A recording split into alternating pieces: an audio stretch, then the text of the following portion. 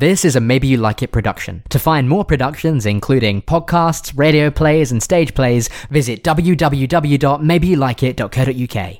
Maybe you like it, maybe you don't. This is just something I worked up. I'll do it for you. Maybe you like it, maybe you don't.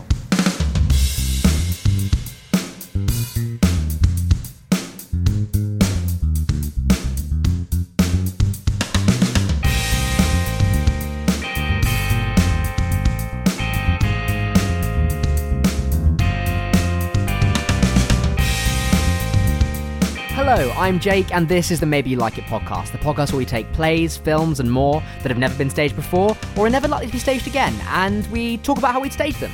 As always, I'm joined by Caleb. Hello. Hello, Caleb. We're not asking how each other are. No, and from now on, we're going to not even mention that we're not asking each other how we are anymore, because it's even worse. Somehow worse. Yeah, I made it worse, I'm sorry. Well, anyway, this week we are joined by actor Katie Bennett. Katie, hello. Hello. I've called you an actor. That's not really fair, is it? You're way more than that. What kind of stuff do you do? You're most kind. I am an actor. I'm a freelance videographer, which is also partly due to the pandemic, so that's a new avenue that I've developed further. I also work for my local museum, the No.9 Museum. Shout out.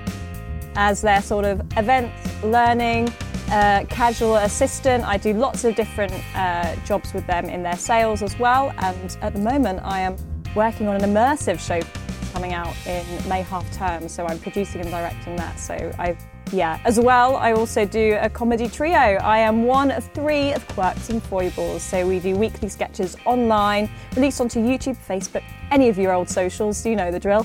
And we've been doing that for a year. So yeah, I just do a little bit of everything, but I love it.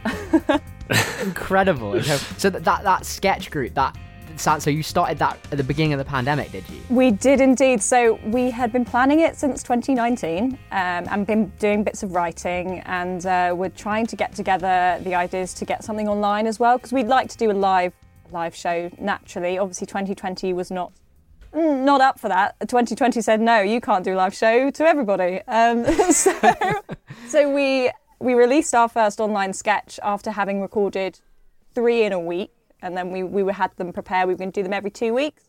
The first one went out on the Monday, which was basically the day. It was Monday the 16th, and 16th of March. And then everything went crazy, and we sort of were under the new guidelines that there was going to be a lockdown. And obviously that lasted for whatever it did, 6 months. And we decided we were going to do it weekly. So we've released about 55 sketches now. We've never missed a week, and we're loving it. It's been such a learning experience for us as well, and the writing and getting stuff out and editing. So I do a lot of the editing, and we all pull our weight in the social media side, in the writing, and in everything, and what we bring to the table. It's such a great thing to be doing during this pandemic, really. It's really flown, and we've been so lucky that there has been something positive to come out of 2020.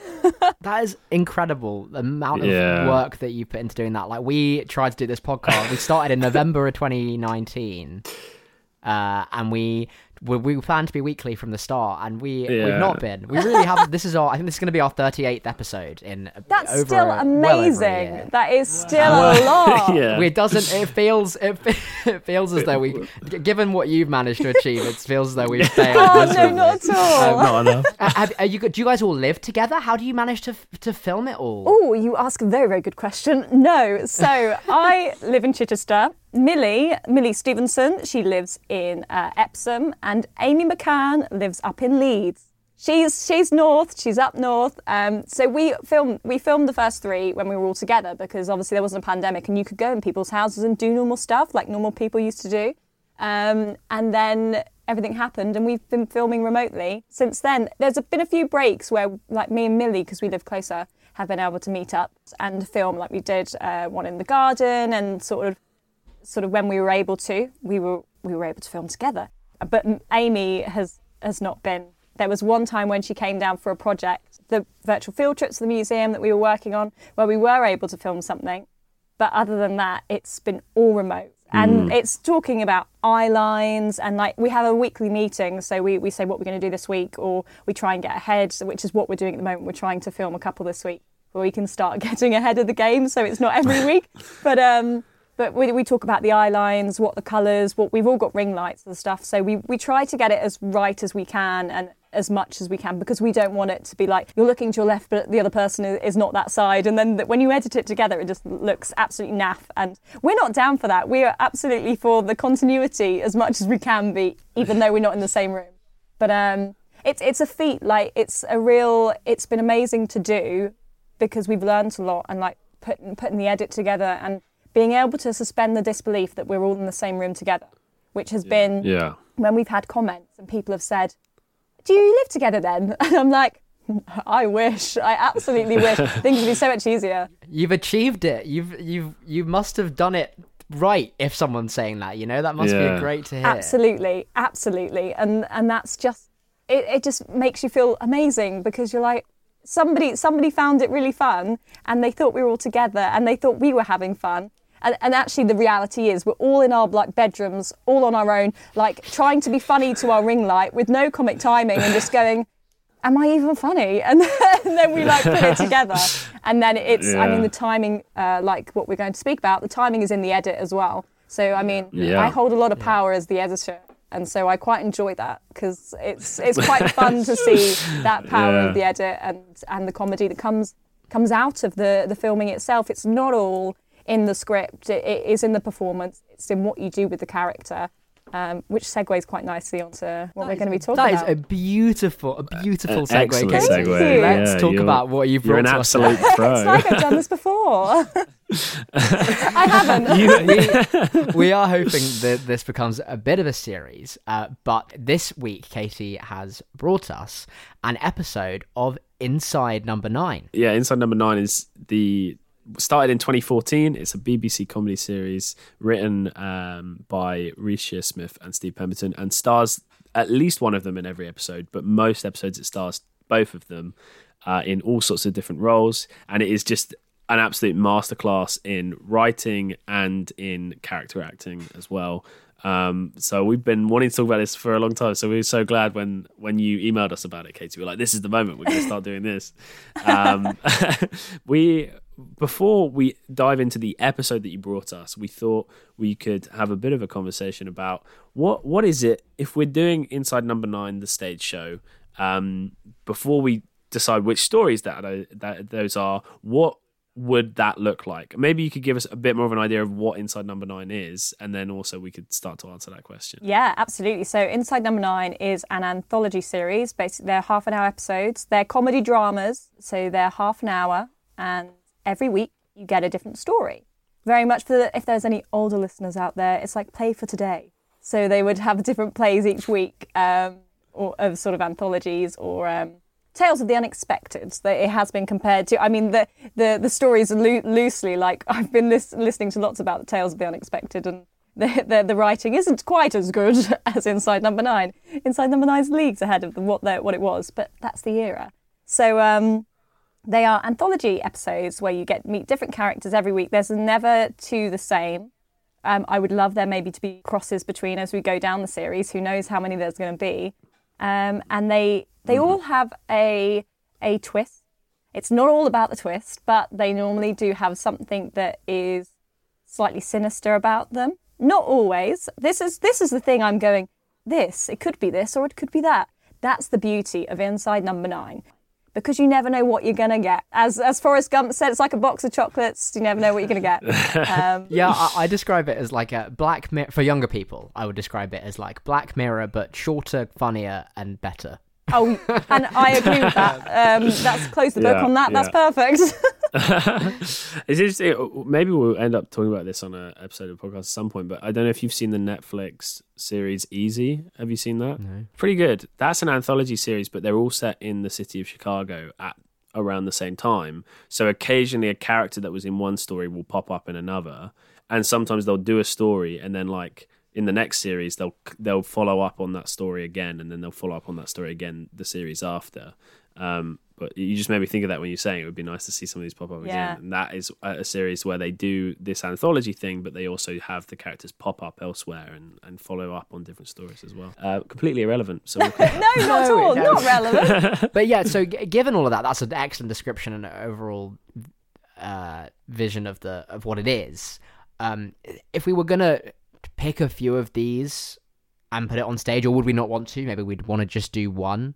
What would it look like, do we think? Any ideas? I would think it would be great to do it as the anthology, so maybe do like 3 or 4, because they are only half an hour. They do lend themselves quite well to that short staccato sort of their stories. In my mind, it links very much to Ghost Stories, which is also another League of Gentlemen, which was Andy Nyman and Jeremy Dyson.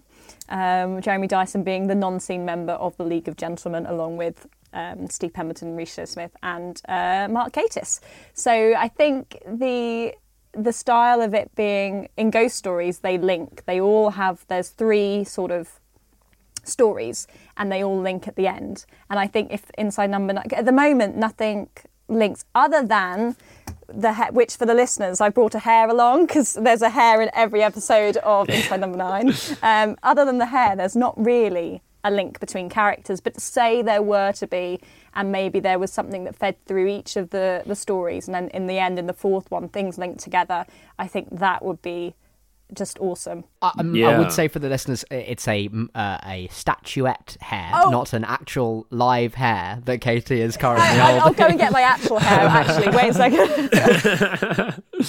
Yeah, no, I'm completely with you, and that's they also did that with the Twilight Zone a little while ago as well, another anthology series that they put on in London, and that was all separate stories, and they told several separate stories on stage. Yeah, that was Anne Washburn. Yeah, who also did Mr. Burns, which is like a version of, well, sort of a version of The Simpsons. She's very good at that kind of dark comedy sort of thing. Yeah, and I think that's absolutely the best thing to do with Inside No. 9, I feel, and I think it is, the strength of it is in how good each of the stories is, and how well written all of them are, and how good all the characters are.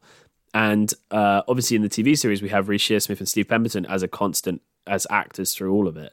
But to do it with a, like a repertoire company, and then put on 3 or 4 of them over a night, and they're all in all of them. And some of them, if someone takes a starring role in one, they take a back seat in another, I think would be really exciting to put on stage as well. And to kind of, I guess it captures that sort of what used to be the way that like most theatres ran their summer program would be. You just hire one group of actors and they'll put on 8 or 10 shows over a summer, and you could capture that same thing just within like a 2.5 hour show of an anthology of a few stories. So you think you'd have like a show where they do 3 of them, and then after 3 months they switch to a different 3? Is that? That's even cooler. That's not. Yeah. That's what a rep company was. Well, yeah, but I was saying show and then you capture the feeling of a rep company in one night. I see. So in a rep company, someone would play the lead in one show, and then in the next show they wouldn't, so that they had time to learn the lines. So I say you capture that in one night, but also changing it after a few months would be awesome, because it means you could constantly keep it touring or in one theatre. Yeah, I mean, so the Jamie Lloyd Company did the Pinter series on, was it his 100th? Yeah, I think so. Something around that time, and obviously they had quite big names in the cast, so they changed the cast every couple of months, and also changed the 3 or 4 shows they were doing. And I think they ran 3 shows one night, and then 3 shows another night, and then they would switch to a different 2 sets of 3 shows. It was all very complicated. Very impressive. But yeah, I feel like that's something that could be done. And I think the thing we haven't quite said yet explicitly is that the thing is with these things is because they are inside something that is called No. 9, whether that be a shack or a room or a dressing room or a shoe room is or one a of them. It's size 9. Or anything along those lines. Because of that, they all lend themselves excellently to the theatre. Something we haven't quite said yet. That they're all plays to me. I watch every single one of these and I go, this is already a play. Absolutely. They lend themselves tremendously to stage, especially when the scripts... We're not sponsored by Hodder Studios or Inside No. 9, but you can get the scripts now So Yeah. like having that to read and to look and the way it's written, and I know it's written for TV, but they are so theatrical in their sense, and I think it just, as you've already said, it 100% lends itself to stage. Yeah, without a doubt. And both Steve Pemberton and Reece Shearsmith have experience on stage, and actually at the beginning of 2020 were both announced to be on stage at some point in 2020, but both of them obviously got cancelled. Yeah. So I think they both have a fondness for the theatrical as well, and that comes through in the writing for sure. Yeah. I think it does. I think maybe we're ready to start talking about this specific episode, because I think something we've skirted around there is in what sort of space you might put it in. But I guess depending on which stories you chose, it might affect which space you decided on. Yeah. So obviously you need a space that's adaptable to multiple stories, but also you'd want something that works specifically for the stories that you're choosing. So the episode you brought us, Katie, is The Trial of Elizabeth Gadge, which is from the second series. Yeah. Would you be able to give us a rundown of the plot? I am going to, and I am going to do spoilers as well. So if you haven't watched it, go and watch it, and then come back and listen to the rest of this podcast. And the unifying feature of the Inside No.9 episodes is the hair in the background, but also that they always have some kind of narrative twist in it. So go and find out the twist before you listen. Normally we're like, you go watch this if you want. No, go watch Inside No.9 and then listen to this. This one especially has, I would say, 2 twists. Really, because you think the double twist. We love a double twist. The classic. Go for it, Okay, Katie. so picture this: we start in 1649, so Elizabethan. We have the era of witch hunting. So this story starts in an Elizabethan barn. I could just go through the script and read you the stage directions, but I'm not going to do that. I'm going to give you a rundown a little bit quicker. So it's all based around the trial of Elizabeth Gadge, as the title suggests. She has been accused of being a witch by her daughter and the husband. So they are Sarah Nutter and Thomas Nutter. And Thomas Nutter is played by Jim Howick, who is also in Ghosts, and we've spoken about this, big fans of Ghosts as well. So they've accused their mother and mother-in-law of being a witch. And Mr. Warren and Mr. Clark, Mr. Warren played by Reece Shearsmith, Mr. Clark played by Steve Pemberton, have come to do the trial, basically. I don't know sort of the specific term of what you'd call them, other than witch hunters, really. That's what they are. They come into the barn and they meet a character called Sir Andrew Pike, who is, I suppose, the sort of mayor of the little town they live in, which is also very, very cutely called Little Happens. And it's another lovely joke in there as they talked about the neighbouring town, which is Much Happens or something like that. I think it's fantastic. So basically it surrounds the trial, and we go through various scenes of them trying to get the truth out of this so-called witch, and you have people coming in and giving their evidence of what she's been accused of, what they've seen her doing. She's been seen dancing in the woods, basically, and delicately putting it, sucking the brown teat of a bear, possibly. That's what it says. Do we need now an explicit content warning on this at the beginning? I wouldn't worry about it. There's a lot of they do a lot of clever BBC Elizabethan swearing. They do. Say things like cunning and. It's so clever. It's laced with humour and darkness throughout. Basically, so we have various days. I think it's over the span of 3 days, and they have the different people come forward, and she's tortured, not very nicely. She's pricked and to see if she will bleed, and there's lots of blood. And then overnight she's stretched as well. So she comes back after Mr. Warren and Mr. Clark have a lovely breakfast, and they're eating a hearty meal. And then she comes in stretched and pulled and looking absolutely awful. And this sort of the climactic scene of this witch trial, Mr. Warren goes over to her and he sprinkles some cheese crumbs around her, and they bring in this. It's incredibly funny because they bring in the next sort of witness, which is the familiar, which is a little white mouse in a bottle, and basically to see if the mouse will go to Elizabeth Gadge and admit that this familiar frolics with her in the woods and she is definitely a witch. There's a lot of, obviously, in the witch hunting world, there's a lot of flaws in their methods, as it is very much explored throughout this. And we see there's a really interesting relationship between Mr. Warren and Mr. Clark. Mr. Warren is that very much doing the deed of God, and he is ridding the world of witches, whatever it takes, and doesn't really see the side that actually it looks like Elizabeth Gadge is staying in the attic room of her daughter and their daughter's husband, and they just want the attic room so that they can air their washing, really. And Mr. Clark sees this, absolutely, and thinks that she's not a witch, which leads really nicely onto the next section, because Mr. Warren absolutely doesn't see this, and he's, I think, corrupt by evil and corrupt by his everybody's a witch, and if anybody's been accused, they're basically a witch, and that's his thought. And but the thing is, Mr. Warren thinks he's doing right. He really thinks he's ridding the world of this witchcraft and this evil. Ultimately, the mouse goes to Elizabeth Gadge. They think she's a witch, and that's the end of the trial. And they put a bag on her head, and they leave her in the barn, and everybody vacates. And then we cut, and then we go to night time, and we see Elizabeth Gadge. You know what's coming because I'm starting to get really descriptive, and it's exciting. So it's darkness, and you can hear people gathering outside. It's like a fair. It's basically it's turned from little happens to a lot happens, because they're ready to burn this witch at the stake. And we see in the corner of the barn, with a bag over her head, Elizabeth Gadge. And in comes the daughter. So we have Sarah and Thomas coming in to say goodbye to her mother. And they say goodbye, and then off they go. We have Mr. Warren. No, we don't. We have Mr. Clark. Mr. Clark comes in, and he starts to talk to Elizabeth Gadge.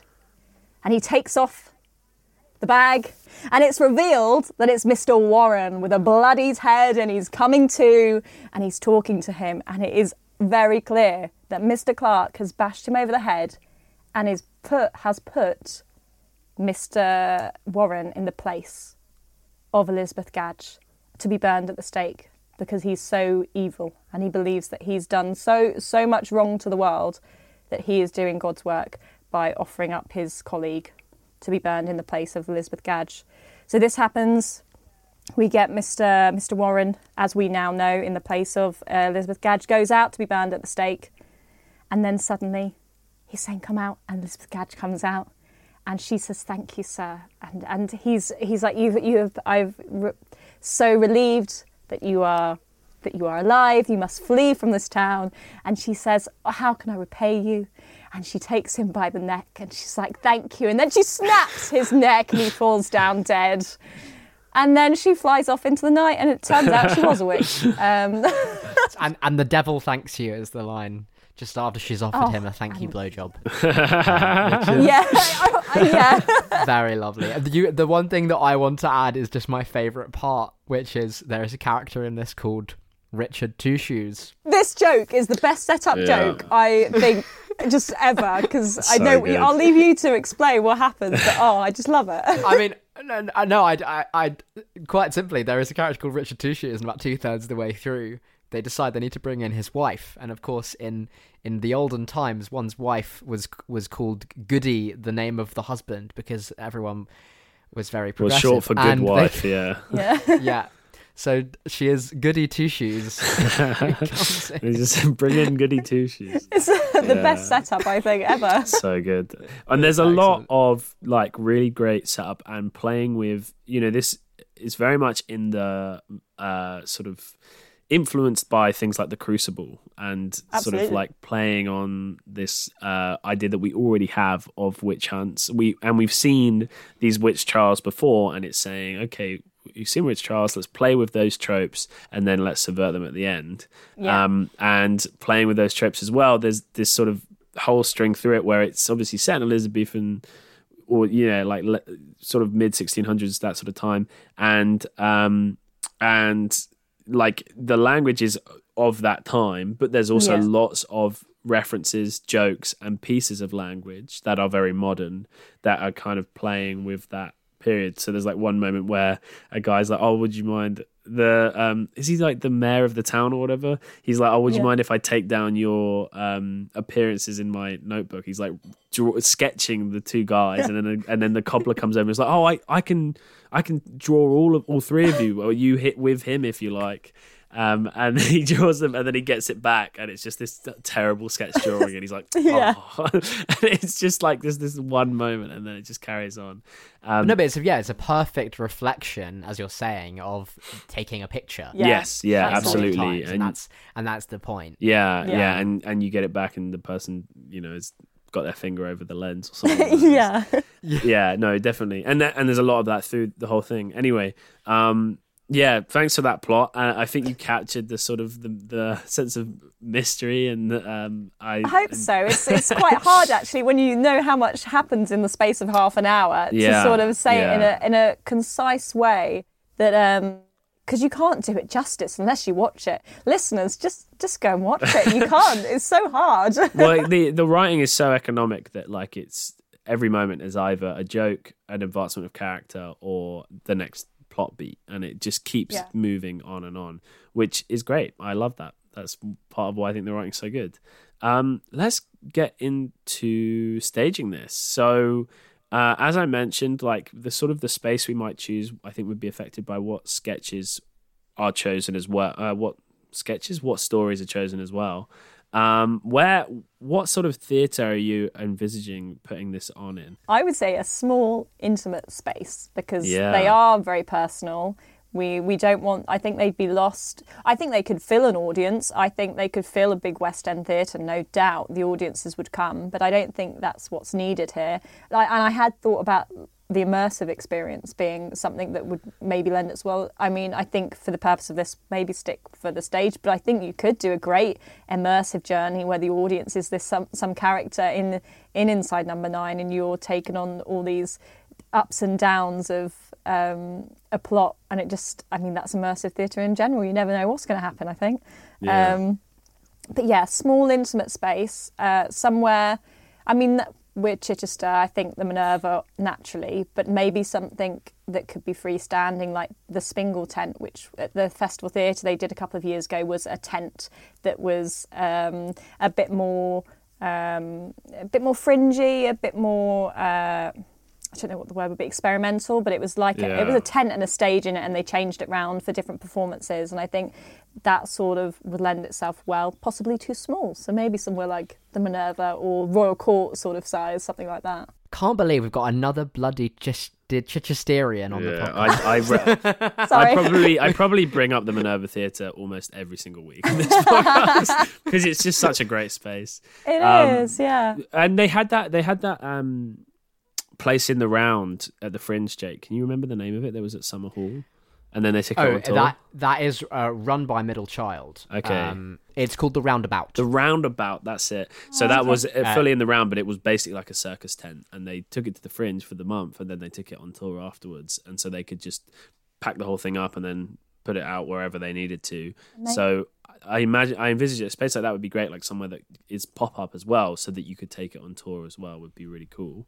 And for this specific story, I think that's perfect because there's not a great deal you need here, right? You need the period costumes, you need like a desk and potentially some benches. Although I was going to talk about potentially, what is the audience of the trial, the townsfolk. Ooh. That was also on my mind. We'll get to that. But essentially, though, you don't need very much because they're writing for it to be almost like a shot like a play. It's very malleable to whatever space you put it in, I think. So I think you're right, and I think it'd be great to be able to do something that is pop up like that. Well, why don't we just go straight into that thing about the audience then, Jake? Do you want to say something about it? Well, it was just the first half of this at least is, and I think you could kind of just cut them kicking the audience out. I don't know why they did that. I wonder whether they did that just to save money on extras. I don't know. Well, we know they think about that. That's something they always say, that if they're coming to about budgets, and if they could write a cheap episode and that sort of conversation does happen. So who knows? It will be the torture thing as well, because to keep a huge load of extras around whilst you're shooting a scene like that, which would be quite challenging to shoot, I think. They could have quite easily shot that bit on a different day when they're not there. I don't think it would have been that. No, but that's what I mean. They send the audience out and then they say, "Oh yeah, I see what you mean." But no, as in you could make the camera can lie. You can make it seem like the audience were there. The camera lies. I know the camera lies. It's no, but I wonder whether it was just because it's only in it for 5 minutes, 20. Then it's quite a good escalation though. So from the character, Mr. Warren gets so angry at everybody laughing, and I just love Risha Smith's reaction, like when she says about his beard. And his face just drops, and it's just the best reaction. And I think that making everybody leave really is that escalation from his emotion and his power trip, that he's like, everybody out. And I think there's probably many factors to it, as you say, but I wonder whether it is just that it enhances his emotion and the feeling of power that he had in that room. The pressure, Anyway... I still think we could maybe change that for this, because obviously we can't tell the audience to piss off. But what makes sense here is that, instead of paying for 30 people to sit and watch what's going on stage, we could quite easily, I think, especially in an intimate space, the audience are the jury of the court. Not even the jury. They were just the villagers. Who come for the show, hadn't they? Yeah. And there's that great joke where he suddenly starts advertising like the amenities available at the burning. But anyway, then to have the audience be that. Take that role in the court, and the reactions I think would jive pretty well, and they could do. There's that whole bit where they suddenly start playing a game of like who laughs first. That's amazing. And actually knowing that, I don't know if that's from you've read in the script that it says it's now a game of who laughs first. Like I hadn't even really thought about when watching it. I hadn't even really thought, but thinking of it as a game. Yeah. I was like, oh my God, actually, that's exactly what this is. The like drama game that you would play. It's just on screen. Yeah. In this smile if you love me, baby. That's and I hadn't thought about that until exactly as you picked up there, that it says, and now it's a big game of who laughs first. So amazing. So if I'm in full agreement. This is exactly what I was thinking about as well, with the audience, bringing them in and inviting them to to plant those actors in the audience. Exactly. Oh, definitely. Yeah. Oh my God, that would be amazing. Oh, I'm just going to be like this all the way through this, going, oh my God, yes, that sounds amazing. And if you were doing it as an anthology, either you could do this where this was like one of the middle stories, and so we've seen the actors and they've all performed a little play for us already, and then they come into the audience and they're part of it. Or this is how you open the anthology. So before we've met all the actors, we're meeting them as members of the audience. And then in the next play, when we see them doing a completely different story, those people that have been in the audience with us, we feel that extra connection to the actor as well, which I think is quite exciting. But hang on a memento. Yes. We're not going to be. It's not going to be the case where we're all coming in our normal everyday 21st century clothes, and we go, "Oh, there's those." I don't think it would be a surprise that they're actors, but I think it would be nice to be first introduced to them as members of the same group of the audience. I guess what I was going to say is, if that's what we're going, I think that is what we're going for. How do we then, in moments like when they're all laughing at Warren and moments like that, how do we whip up that sense of frenzy and that sense of laughter and all these different things within the audience to make the most of the fact that they are part of the village? Because we don't have full control of them. We have to control them by other means. I feel like that's quite a simple thing. Like with Elizabeth Gadge, when she is literally pulling funny faces at the audience. I feel like if you were in that, I think as an audience member, when you're sat next to an actor, there's that sense of giggling anyway, because you're taken on that journey, and if it's getting serious, you sit there very tight-lipped and you would never say anything. But when it becomes to comedy, and when you're interacting with an audience member, like at a comedy gig, and you talk to the person on the front row, it's infectious. They start to laugh because you put them on the spot. So if she was going to walk up to people going, don't laugh, or putting funny faces, and the people in the audience are going, don't laugh. The actors going, don't laugh. And then they'll go, why are you laughing? And as soon as you start to question somebody going, why are you laughing? Why are you pulling such a funny face? They'll start to giggle because you're putting their pressure on them. And it's just like that. When you laugh in really inappropriate times, I think there's probably amount of trust in an audience. I know that's probably not always the case, but I think in something like this, I think you really would may be surprised that people would just go with it and suddenly start laughing. I think what I'd worry about is this kind of collective energy thing. I think, what I found in my own experience when I'm putting on comedy is that sometimes an audience will just get an idea in its head that it's not supposed to be laughing, and it just won't for a little bit, even though they're finding things funny, and they'll tell you afterwards they were finding it funny. They feel like they can't laugh. Yeah. Yes. And just making sure that doesn't happen. And actually, that's a really good point you made, Katie, about stand-up routines. And I was just thinking, well, if this is the first one, I think, what if the mayor character comes on before anyone else, before anything else starts, and he just does a little warm-up routine. Well, yeah. He just warms up the audience, that.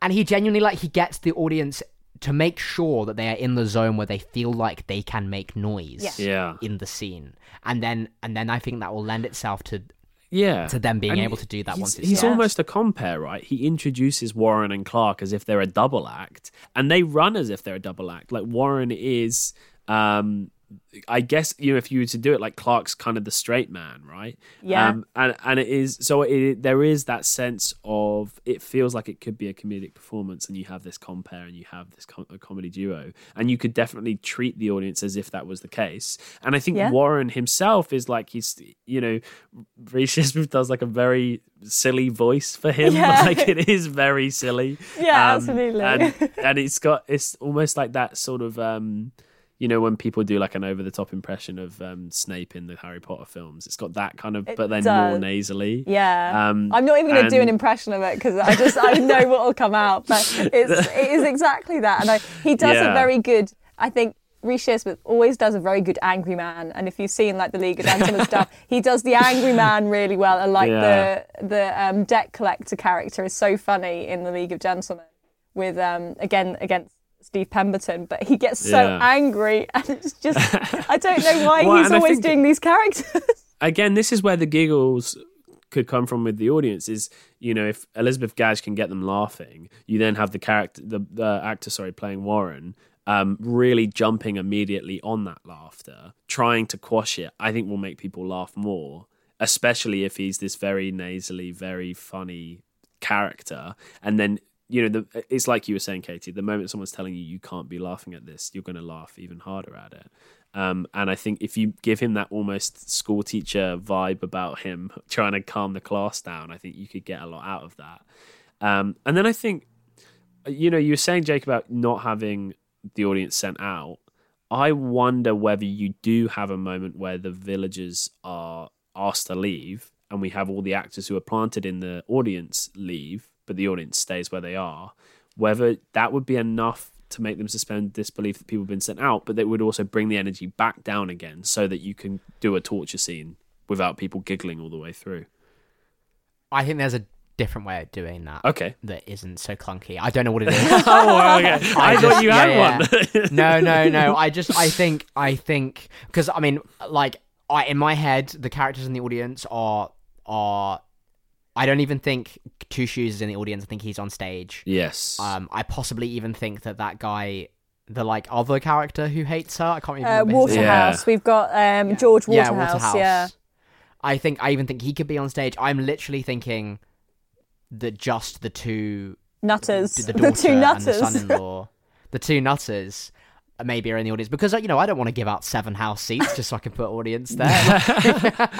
Yeah, that's true. A producer talking there. I guess they don't necessarily. Yeah, I guess you could fit them around the audience. Depends on exactly what space you're using. Well, I guess if you had them on stage, you could banish those characters specifically from the rest of the trial and send them out, and then that could bring the energy back down or something like that. Yeah. I feel like what I mean by there's another way of doing that is that instead of this banishment thing, there could just be this I think one thing, I think we've had experience with this in our own shows, Caleb, is when you bring in a moment of violence, you tend to shut everyone up. Yeah, that's true. So I think the torture is maybe a bit of build up that maybe can become quite funny because it's now we're going to torture her. But if there was some kind of big slap or some kind of one individual choreographed violent moment, I think that would be enough to bring that energy down in a different way without having to be like, you out. Because I don't know, I feel like that's still funny when that happens. The only reason we manage to reset as an audience when we're watching it on TV is the kind of blackout. Yes. There's another one of those I want to talk about as well. But yeah. I think that lends itself really well, actually. I really think that and that's something that Inside Number 9 does a lot, is you're laughing at something and then they shock you and then you're like, I shouldn't even be laughing. And it's as you say, like with a slap or something, if something happens whilst they're laughing and it's really, really quick and even the audience aren't aware of actually what's just happened, and then it takes them a moment and it's like that silence. I think that's probably a great way of doing it and very Inside Number 9. And I'm sure Reece Shearsmith and Steve Pemberton would be on board. So I'm sure they'd like that contrast of making people laugh and then with that violence contrasting it hugely. I think that's a great idea. That's the other thing. Is it called On Stage Number 9? On Stage Number 9. That might be awful.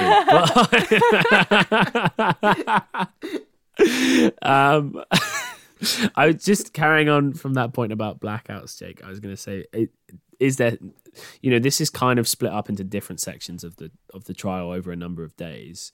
Do we want to bring unity of time as well as unity of place and have this be one trial and it's all happening all in the moment? And maybe there's some slight rewrites we need to do to get from moment to moment. But, if you had it where Warren and Clark had already set up the torture, had already had the mouse ready for them to do that whole section, it feels more like Warren's plan to make sure Elizabeth Gadge is guilty is unfolding. And so it's the whole thing is he knows he's going to find her as guilty and he's already set up all the ways in which he's going to do that. And it's just watching that unfold over the course of half an hour. Yeah, I think that it can be brought together, as you've just said, other than that gap between the end and the court. And I think that's the interesting how to do it. But I agree. I'm with you. I don't think we'd lose much with it, because actually the idea that this goes on over 3 days is a bit ridiculous. It's a very intense trial. They really got to hammer home. Yeah. Really intense. What isn't part of it is there's the joke that Warren and Clark are kind of taking advantage of the town and taking a lot of money from them. So there's this idea that we need to get across.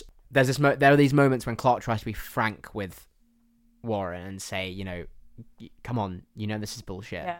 And he's not, and Warren isn't having any of it. But I think we should have that in like a recess of some kind, where like they think we can't hear them or something as the audience, or maybe they don't care that we can hear them because we don't have any say, and it's only matters what the mayor thinks. We can build that in some way or something like that, rather than having to have these time splits. But yeah, I'm really curious as to how we get to the night of the fire and do the switch and all that kind of stuff. Yes. No idea magic on that front.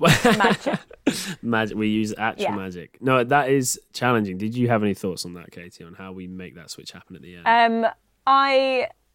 My only thought, and you'll probably hate me for this, because I was thinking, you know what I'm going to say? One, and this is why I think it would be clever. One snap blackout with like a big bell to make, so they have a bell that tolls all the time throughout the changes of the days, and then they say about the storm, but like a rumbling sound, so as it's sort of building and building and building, like a jump scare, so that you get everybody all of a sudden with this big sort of blackout and get everybody out somehow.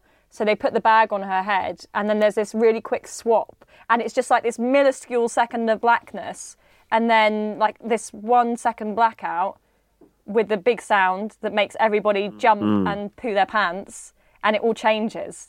But it would need a lot of choreography. No, I'm with like you, yeah. I think if you could make it effective, like sound and feel effective, and make the audience feel debilitated, but not for so long that it's like, oh, there's clearly something going on. I hate blackouts as well, so I'm very much, I don't want to see scenes of, and now we have a blackout because the changing scene, now it's blackout to change the day. I'm not down for that. I think that's lazy. I think that's lazy theatre making. And so but I think when used effectively, like you're saying, though, it's it is an effect. That is Yeah. what it is. And when you're not using it as a crutch and instead you're using it as this is a moment we can make this thing happen, but also not only are we just doing a thing, making it happen, but also like we're using it as an effect within the story to sort of bring the trial to an end, to bring us into this moment where the witch is going to be killed, and to kind of, I think there's enough there to justify a blackout. I think the challenge then obviously comes in how quickly you can make that switch happen. But these days you have like, relatively inexpensively, you can have coats that are all like hooked up in like magnets and stuff, so you can just rip them straight off. So if you have Warren in his big long black cloak and then underneath he's just wearing the same thing as Elizabeth Gadge, I think there's a pretty easy way you can make that switch happen quickly. Just like you say, really well choreographed. Yeah. So quick change is one option. I've just thought of 3 other possibilities. Ooh. Wow. Okay. Possibility 1, no blackout. It all happens at once. What happens is Elizabeth Gadge is hooded and then dragged around the back of an audience. So we're in some kind of studio space where the rake has like sides. And someone could reasonably like walk around the audience.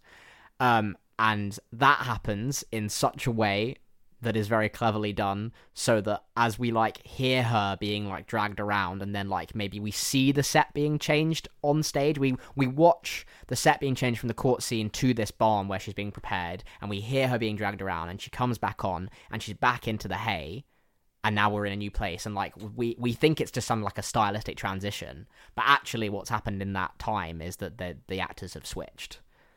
Yeah. That sounds like a neat way of doing it. And that doesn't then require loads of quick change technology. So that was option 1. Option 2 is I liked that idea you said of like getting the audience to actually leave. And I was thinking, well, maybe we make the foyer an extra bit of set of wherever we're doing this, and they have to go outside. Like, if this was, as you say, like a pop-up somewhere in like a field or something, we could actually do a bloody pyre. Like, just go for it, and then we can do a bonfire afterwards and have, not to do anything, but to like as like an atmospheric, and then after the show finishes, it could be like quite a nice like bonfire kind of fireworks night kind of thing. Marshmallows, toffee apples, marshmallows, burgers, whatever. Apples, and we could see it happen out there, and the switch could quite easily happen in that transition as well. So those are 2 options, and then option 3, which is the one I thought you were going to say before, is we don't go to it yet. We start another episode. And then we come back. Ooh. Wow. That sounds immediately very interesting. But then also I worry people would forget, and then the twist would not have an impact. That is true. I think you'd have to write more build up to the twist. I think you'd have to reintroduce all the things we're doing. Speaking of more build up, when you were saying about changing the transition and dragging Elizabeth Gadge around the back and doing the switch behind the audience that way, I think you could write quite easily a new scene that happens between like Two Shoes and someone else, and they're setting up for that night, and you have like again some of this funny sort of like pointing at like what a spectacle the witch trials became and how they're comparing it to like a fun fair type thing. You could write like a brief scene between 2 characters there whilst the dragging round is happening to make it feel even less clunky. I was thinking just music, just like high tempo music, but that would also work if we had like a little funny scene as well. Well, I think that leads it to, I don't think it needs to be a scene between 2 people. I think it can be Sir Andrew Pike with his toffee apple talking to if we've set him up as this sort of compere at the beginning, sort of with this sort of warming up the audience, that they're very connected to him as a character, talking to them directly already. So if he comes on and is explaining this, and it's like toffee apples, which is like, and just that bit of banter, people are going to be... Another type 5 from him. Lulled into this full sense of security. They're like, oh, this character's loving it. It's, oh, look, he's got a toffee apple hat. How humorous. Like, and then it comes back to this switch, and then that's when you hit them with the second punch, and you're like, oh my God, that's actually happened. She's still being dragged around. She's still going to be killed. And then you've got the double twist. Yeah, bro. No, I think that creates a good solution to that. Cool. Is that? I mean, I think we've kind of captured the tone and stuff of it, and we've talked a lot about what we can do with the audience that would be exciting, which I think is great. What else is there that we want to talk about? I feel like we've covered a lot of the key moments, really. I really think we have. There's so much in with the script as good as this. It's all in. I mean, aren't we all itching to get into the rehearsal room and just do an Inside No.9 now? Like it's the content of the script and the dialogue, and like we've spoken about the jokes between Little Happens and Much Happens and Goody Two Shoes, and there's so much. We haven't even mentioned the slight anal obsession of our mayor character. Oh yeah, when he opens the pear and he's like, lots of prop jokes. Yeah, lots of prop jokes in this. Yeah, absolutely. It opens up inside every orifice to the point of ecstasy, and then he goes agony. Oh yes, agony. Yes, of course. Yeah, it's so amazing. And I think that's it, right? And I think what Jake and I were saying before this was that a lot of these, they are written like really good short plays. And so in some ways, there's not so much to discuss of like, oh, how are we going to make this work or how are we going to make that work? But it's just that thing of, talking about how are we going to capture the vibe that Shearsmith and Pemberton wanted on stage. And once you've got that, it is like, you'd have to just figure this out in the rehearsal room. That's up to direction and up to the actors and up to just that.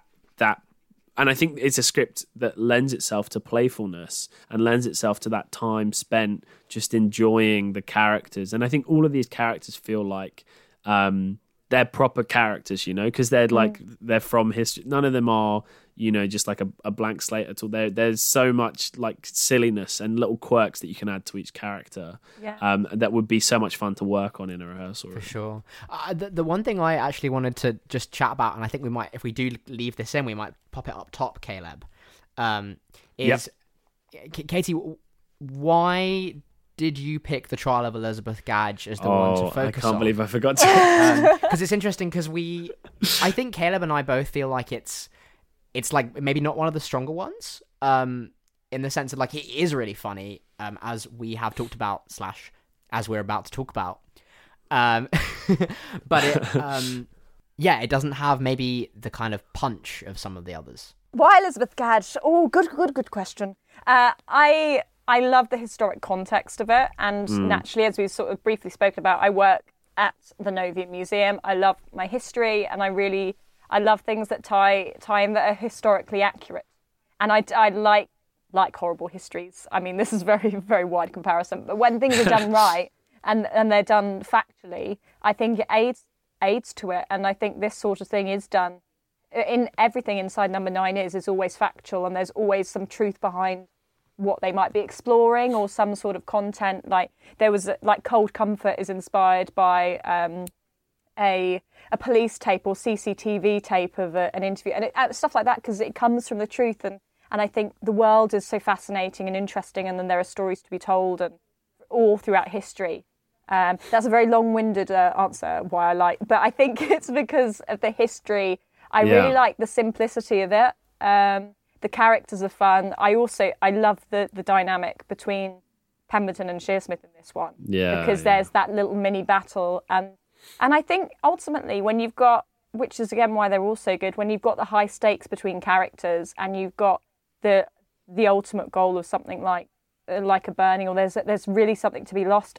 And you know what? You're just taken on such a journey because of you're invested in Elizabeth Gadge, and you think she's innocent, and you know this sort of thing happened to innocent people. That's where the facts come in.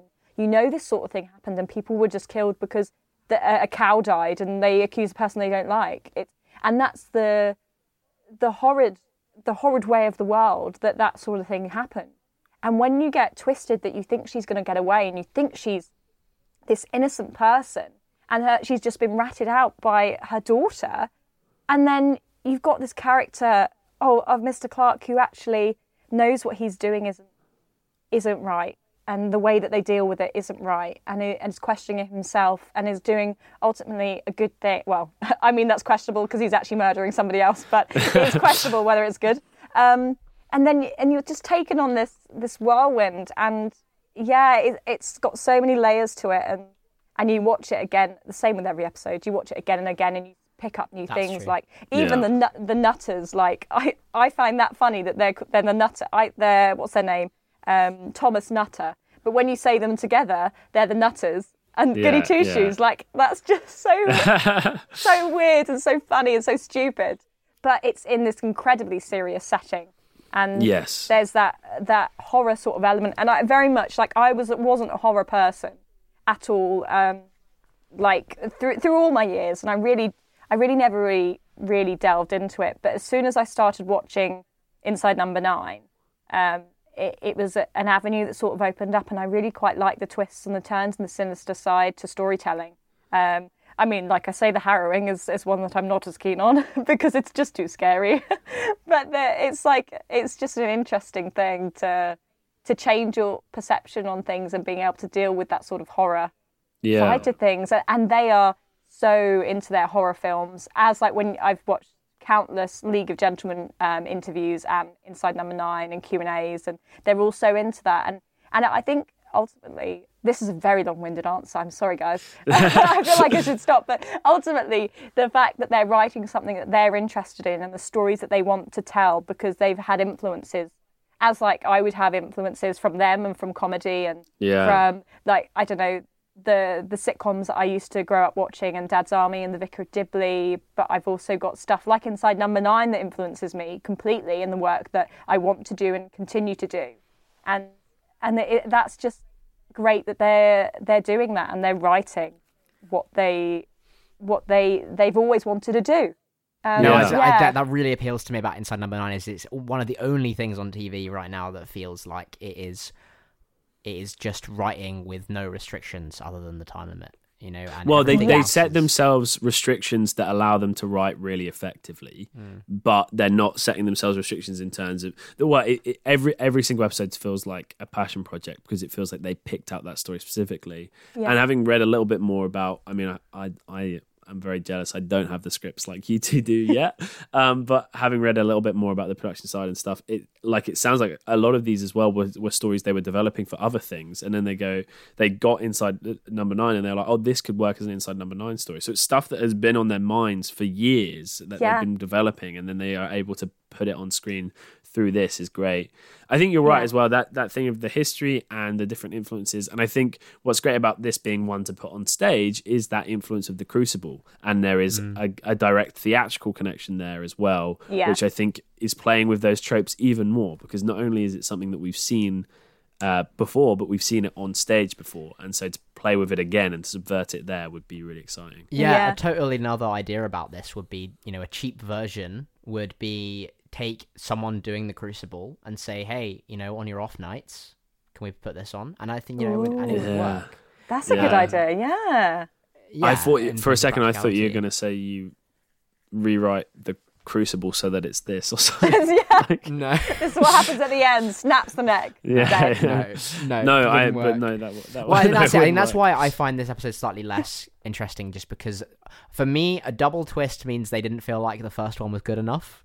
Do you know what I mean? Yeah, maybe. Oh, okay. I mean, well, I think they lay it too well. I think I was expecting what happened with the first one, and that's why it's not really even a double twist, because it kind of you know sets itself up at the first one.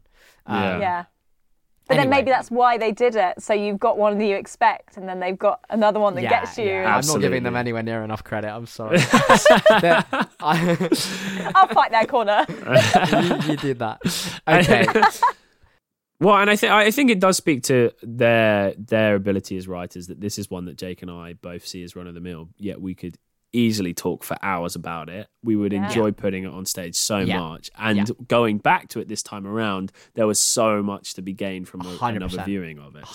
So you know, just to back them up a bit more, because they need all the backing up they can get. Not like they've been renewed for another 2 series of Inside Number 9 or anything. I want 10. So give me more and more. Honestly, forever. I wonder if they'll stop at 9. That's what I don't want to happen. That would be fun. But I wonder if they will. From reading the forwards of the scripts, they're really not that invested in the concept of the 9, I don't think. So I don't know whether they would. It's the money, just keep it coming, keep the new series. They've got mortgages to pay, I suppose. You never know. Right, let's wrap it up there then. Katie, thank you so much. I hope you enjoyed talking about that. I loved it so much, and I could I could talk for hours in general, but about this I'd say maybe 4 upwards hours I could talk about. It's been a pleasure chatting to you guys about it, and knowing that you're fans as well. It's such a passion. I think all Inside No.9 fans have that they sort of share that little bit of a twist, and they enjoy the twists that they have, and subverting things. So it's always great to chat about an Inside No.9 with Inside No.9 fans. Yeah, lovely. But that does not to say it doesn't have wide appeal. We keep waxing lyrical. It's great. It's so good. Katie, what are you up to at the moment? What can you plug for our listeners that have enjoyed listening to you? This is your soapbox. So at the moment, Quirks and Foibles are doing sketches every week online, so you can follow us on social medias. We're on Facebook, Twitter and Instagram. On Facebook and Instagram, you can follow us at Quirks and Foibles Sketch, and on Twitter we are Quirks_Foibles, and just into YouTube, Quirks and Foibles. We will be there waiting for you to subscribe. Thank you very much. We're doing that every week, and we're just trying to make people laugh in a time where everybody needs a good laugh and a joke about, and that's what we aim to do. And we're loving it, and we'd love for you to come along to our channel and have a watch. Awesome. And yourself personally, where can people find you? And you can find me on Instagram and Twitter at Katie F. Bennett. and that's Katie two with N's. the IE. With an IE, yes. And 2 N's, 2 T's for Bennett. 2 N's, 2 T's. Look at you guys know. Katie IE, 2 N's, 2 T's. Yeah. That's it really flows off the tongue. You should make that your stage name or something. I don't know. Caleb, where can people find you online? You can find me on Twitter, Instagram, and Letterboxd at Caleb Lebster. That's CALEBSTER. And Jake, where can people find you online? I am on Twitter and Letterboxd at Jake Reesh. That's Jake REESH. And we are Maybe You Like It Productions, and this is the Maybe You Like It podcast. You can find us on Twitter and Instagram at Maybe You Like It. That's with the letter U, or on Facebook at Maybe You Like It Productions. That's with the word U. Or you can visit our website at www.maybeyoulikeit.co.uk, or drop us an email at info@maybeyoulikeit.co.uk. And if you enjoyed this episode, then do please rate us. For some reason, Apple has deleted half of our ratings, so please go and rate us. They've all gone. And leave a review and tell your friends. That would be wonderful. And do subscribe as well, because we love numbers, high numbers. And we are actually releasing. We're actually releasing weekly, pretty consistently at the moment. So you don't want to miss an episode. Don't jinx it, Caleb. Yeah, I know. That will be it. This will be our last episode ever. Thanks for listening, everyone, to our last ever episode. Thanks as always, Cab, for this wonderful theme tune you can hear right now. And other than that, maybe you like that, maybe you didn't. She's a witch!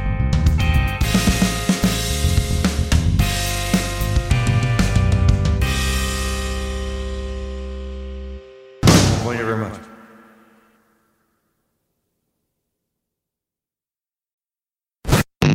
That was a Maybe You Like It production. Maybe you liked it, maybe you didn't.